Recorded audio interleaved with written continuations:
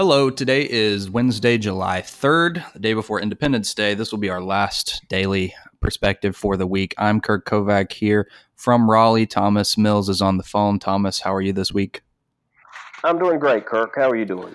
I'm all right. I know we're winding down here for the day, but there was plenty of news to cover. And I think we'll start with a new study from the Cone Health Foundation, which is out of the George Washington University, I believe. And they did a study on Medicaid expansion. And I'll be honest, I didn't read the first one. They produced this report a few years ago to see what Medicaid expansion would do in North Carolina had it occurred in 2016. It obviously did not. So now they did it again to say what would happen if you expand Medicaid in this session. What are the repercussions over the next few years? So Medicaid expansion in North Carolina, through their estimates by 2022, would increase the number of people with Medicaid coverage by 634,000, which is not insignificant. It would involve $11.7 billion in additional federal funding because as Medicaid expansion stands now, the federal government would pay 90% of that. And then it would also give the state 37,000 new jobs, which is a different angle on it than you normally see. I know Medicaid expansion usually revolves around expanding coverage to people who fall in that coverage gap. They make too much to get it, but they don't make enough money to actually afford their own insurance. But when you increase the number of healthcare providers in the state, that comes with more jobs. And another interesting thing about that is those jobs aren't only focused in the metropolitan areas. About half of them would go in the 6 largest counties, but the other half would go across the state. And I think a big issue that's been covered by both sides of the aisle in North Carolina, especially, is the issue of rural hospitals closing. And that might be something you could speak to, at least maybe politically, but the idea that even if you have coverage in the rural area, what do you do if a hospital is 2 hours away? It doesn't really help you that much. So I know we've talked about Medicaid expansion a lot because it's Governor Cooper's premier issue, I think, when he ran as well, but especially in this session. Have you heard anything about its chances, or do you think this is something that might not happen this year? Well, it seems to me that the Republicans are being remarkably stubborn about an issue that would clearly help the state and a majority of the citizens. And it's almost like they're doing it despite themselves. And it's not, I think politically it could be bad politics, particularly if you start seeing rural hospitals close because they've done nothing. I think they've got some bill that would give them a few $1 million, but not enough to save the hospitals. And they've done almost nothing to alleviate the burden on people who do fall in that coverage gap. They've done nothing to reduce the cost of purchasing insurance. And what they've done is that they're hurting North Carolina because of an ideological block about Medicaid expansion, and we're quickly becoming one of the few states that has not done it. And I hope that at some point it carries a political price because it's good government, it's good policy, it's good for the people of the state. Well, to that point, I believe there have been, I think every state except for 14 have expanded Medicaid. Yep. And I'll tell you, one of the striking numbers out of that study I read, of the 76 rural hospitals that closed across the nation in the period since Medicaid expansion was announced, 83% were in states that did not expand Medicaid, of which North Carolina is a part. And I think we've had about 6 hospitals close over that time. And that's significant. I think often hospitals in those rural areas are probably some of the best jobs in those areas as well, because you have to be pretty well trained and they have benefits. So it is. Do you think to your point, does it come to a sort of inflection point where you're only blocking it for ideological reasons that don't really make sense for the state? I think someone, it's like cutting off your nose to spite your foot, something like that. I can't remember the phrase, but your face. Yeah. Right. That's what it is. was a little ham-fisted on my end, but you take the point. If it's actually good for the people and there might not be political repercussions for you, you'd think they'd do it. And something that's been interesting to me, obviously all the editorial boards across the state for the newspapers have been proponents of it, but you see op-eds from the business community. It seems like every major facet of North Carolina, top to bottom, supports Medicaid expansion, except for a few people in the legislature. And to move it forward a little bit, I've heard personally, and I'm sure you have, that the House seems like they're more open to it on both sides. But the North Carolina Senate really seems to be the place where bills go to die. And I know before we hopped on here, I compared it a little bit. It seems like Phil Berger fills the same role here as Mitch McConnell does in Washington, in that it really doesn't matter what the House wants to do because the Senate's not going to do anything unless Phil Berger wants it to happen. Right. And I think it gets back to this sense of arrogance where they don't feel like there's any political cost for anything they do because they've got gerrymandered majorities in both houses of the Senate, legislature. And I don't think they really feel like either house is at risk. Again, I hope at some point there becomes a political price to pay for this. And I think until that happens, you're probably not going to see a whole lot of movement because I don't think they care what happens. They don't care if people get hurt. What they're more concerned is that there will end up being a time where North Carolinians have to pay more for Medicaid, and that would come out of their constituents, their wealthy constituents' pocket, not out of the poor North Carolinians. So. Well, I wrote that in a column basically today for the Salisbury Post, which I'm not sure if it'll go out since it's the 4th tomorrow, but that's a problem with gerrymandering as well, because I would contend the average voter is pretty moderate, but gerrymandered districts encourage a race to the left or the right, depending on where the district is. So even if you are a Republican, it might not mean you want someone very, very conservative like a Larry Pittman, but because the district's drawn that way, that's what you're going to get. So just because you're, the party that benefits from the gerrymander doesn't mean the state benefits as well, even if, they happen to be on your team. Right. But I would say our state has not. Right. So you wrote today about this controversy around Thomas Jefferson, and it actually echoes something I had written briefly a few years ago when I was at Carolina when they had the debate over Silent Sam. But this idea of taking down the Thomas Jefferson celebration because of his troubling history. I would say the troubling history of most people around 200 years plus ago. But what were you getting at with that article? Well, what happened was the Charlottesville City Council decided that they would no longer celebrate Thomas Jefferson's birthday, which had been a citywide holiday for decades. And instead, they're replacing it with a day celebrating the Union troops coming into Charlottesville and freeing the slaves. And I think that's a perfectly worthwhile time to celebrate. But I think you can also, we shouldn't have to choose. I mean, Thomas Jefferson was clearly a flawed man, particularly based on today's standards. He was a slaveholder. He had, according to the history books, he had 6 children by a slave named Sally Hemings. And, that is troubling. At the same time, the guy wrote the defining document of our freedoms. He wrote the Declaration of Independence. The concept of self-governance and the idea that all men are created equal were codified in his words. And I think we have to start separating what people have done from the idea that they're all good or all bad. I think people are inherently complex and often reflections of their time. And I think Jefferson was a clear reflection of the political establishment, the economic elite in the late 1700s, where most Southerners had slaves. I mean, what I wrote is that if we're going to start doing away with Jefferson, we got to look at George Washington, we got to look at James Madison, we got to look at James Monroe, and we got to judge them by the fact that they own slaves and ignore everything else they accomplished. And that's not right. History is far more complex than that.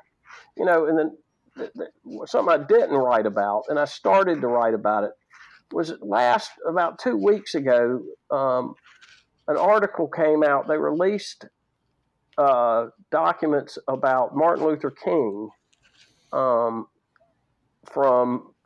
I think they've been under seal for 50 years. And David Garrow, who's kind of a King biographer and wrote a 3-volume set, says there's some really disturbing things about the way he treated women. So is the next thing going to be to go after King because of kind of sexist, misogynistic views? We can't throw our heroes under the bus because they were very imperfect people.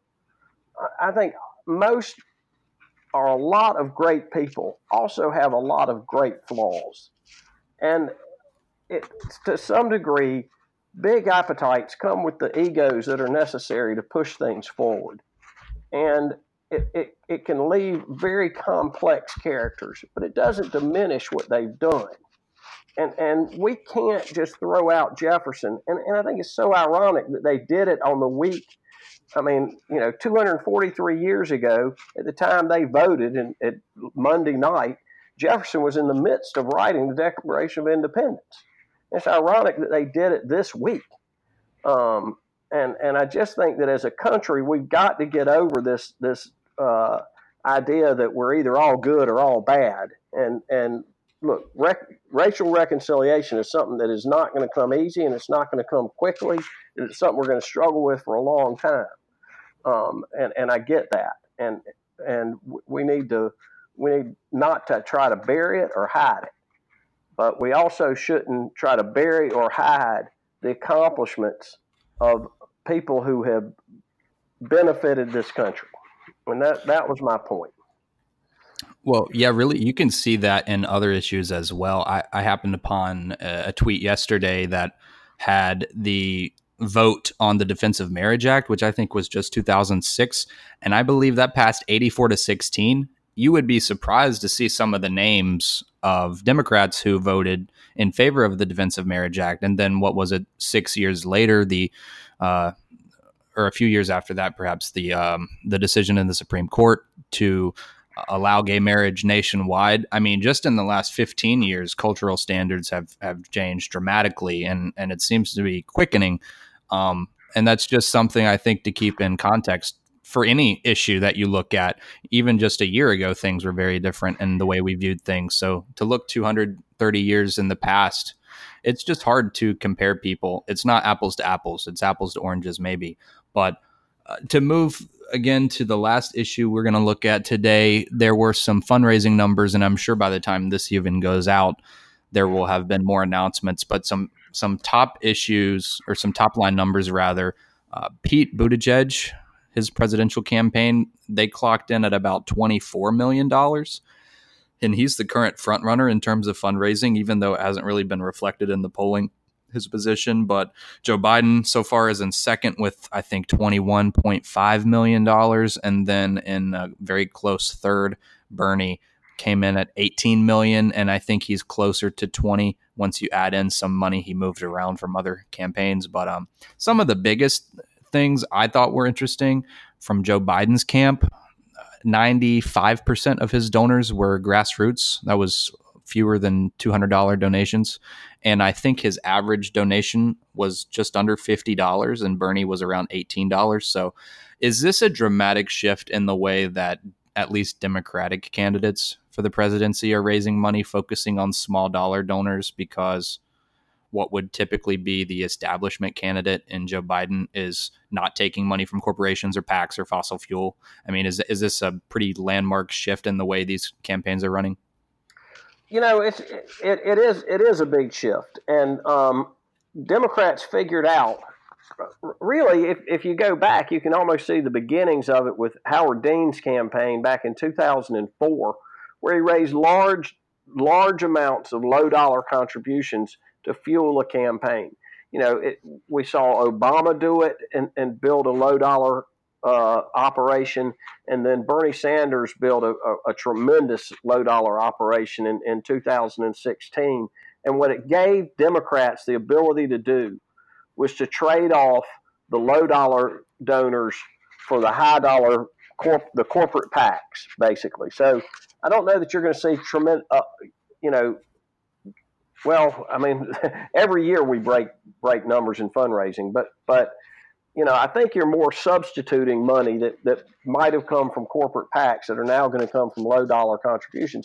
It's a good political issue. It's a great way to contrast Republicans who have yet to build that. They're trying to now. They you know, they have just unveiled something of Act Blue like program to Something allow, red. yeah, something red, and to allow their donors to easily give money to Republicans, and they hope that they're going to catch up on the low dollar issue. But for now, Democrats own that. They're able to say, I'm primarily fueled by average citizens, not by corporate big dollar corporations. That said, don't think they're going to stop doing their fundraisers. They're still going to continue to raise money from big donors.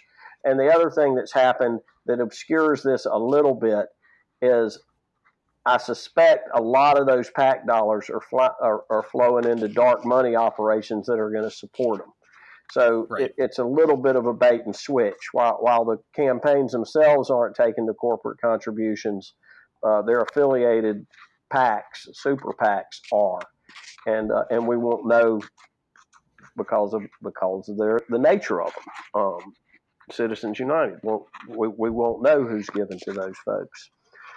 So yeah, it's a little bit of a ruse, but at the same time, I think it's a pretty good political thing to be able to say that. And the fact that you've got these people raising over $20 million in a quarter ought to give Democrats, make them feel pretty good. I mean, you got three candidates who've announced already, and we're already at $60 million for a quarter going into Democratic coffers. That's no small feat. And by the time everybody else comes in, I would guess that you're probably looking at considerably more than $75 million in 3 months going to Democratic candidates. So they should be feeling good. So one thing I was going to ask, I believe President Trump has harnessed some small dollar donors as well. It seems like he, as an individual, draws a lot of support from people across the nation. I believe the number for Trump and the RNC or some other entity was around 100 million. So that seemed like it was another benchmark against which the Democratic field would be measured. Do all the Democrats together equal about what Trump plus the Republicans had raised? Do you think that number is significant? And now, say if the Democrats raise about 100 million, does that seem like parity, or does it not really matter since it's primary money? You're saying Trump raised $100 million in the quarter? I saw that somewhere, I believe, combined between the Trump, his reelection bid plus what the RNC has raised. It was somewhere around 100 million. Well, if they're doing that, that's shocking numbers. And I had Donald Trump topped 100 million. He did for the quarter. I believe so. Well, I might have misread that. I'll double check that. If he topped $100 million for the quarter this far out, I'd say Democrats have got their hands full next time. Here we go. New York Times: Trump and RNC raised 105 million in second quarter. Whew. Yeah, it was a huge number when I saw it. So that's why I was thinking they're not just resting on their laurels there. That's why I feel like the president is a unique fundraiser, and that it's a cult of personality, which is a bad thing, but it's great if you're trying to raise money off of it. So that's my question moving forward. If they don't have a Trump in the future to raise money for them, I feel like it's going to be hard to get those low dollar numbers up.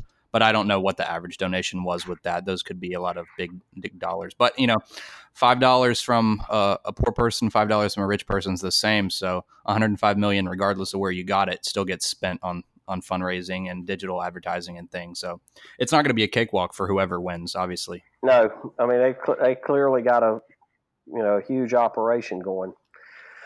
So, well, so that should about do it today. I know it's a slow week otherwise, and by the time we reconvene next week to do another, I imagine we'll have some other big numbers coming out. We can compare.